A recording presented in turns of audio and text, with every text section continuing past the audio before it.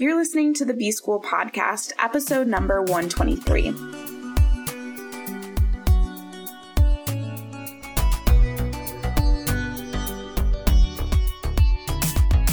Welcome to the B School Podcast. I'm your host, Taylor Elise Morrison, and I'm sharing my journey of learning, unlearning, and growth in the hopes that you can do the same. So this week is all about menstrual cycles, and today we are talking about ovulation. I feel like most people are familiar with ovulation and menstruation because that's what we see physically. I mean, you don't literally see ovulation, but if you're trying to get pregnant, you're really aware of when you're ovulating. And then menstruation, you can't help but notice. So those two get talked about a lot. I want to make sure that we're talking about the power that comes with ovulation outside of just the physical piece. So physically, you have a boost in estrogen and a boost in testosterone as your body is releasing an egg. So that's why people are really concerned about ovulation, because it's the time of the month that you are most likely to get pregnant. But outside of that, it's this time of the month where your communication is on point. Everything that's going on hormonally is a perfect storm for you to show up and to be able to advocate for yourself. It's a time of the month where you want to set up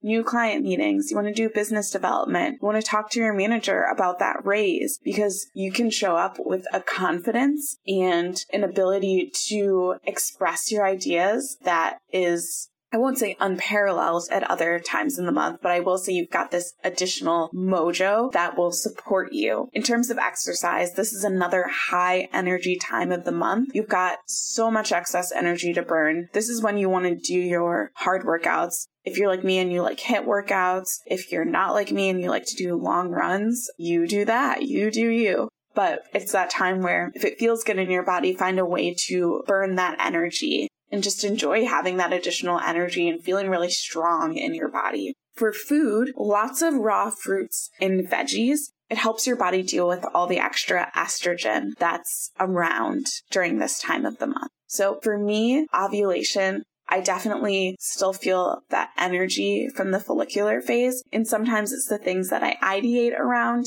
in the follicular phase that are then made manifest in the ovulation phase. I might come up with an idea for something in the follicular phase and then really start to communicate it to my audiences or whoever my stakeholder is in the ovulation phase. I'm really curious to track what my Instagram captions look throughout the month. I noticed that it's kind of easier for me to write towards the beginning of my menstrual cycle. And then towards the end of the month, I just feel really private and I'm really facing inward. So I might do a project where I just track myself to see that type of communication, what it looks like, or in my newsletter, even on this podcast, seeing when I'm recording things and how I show up depending on my cycle. That's just what I've observed. Obviously, there's even another layer of observation that I could do. And that's what I love about being more in tune with my menstrual cycle, is just really starting to understand what's actually happening in my body. So that's ovulation. And tomorrow we'll talk about the luteal phase. Thank you so much for listening, and I'll be back in your earbuds tomorrow.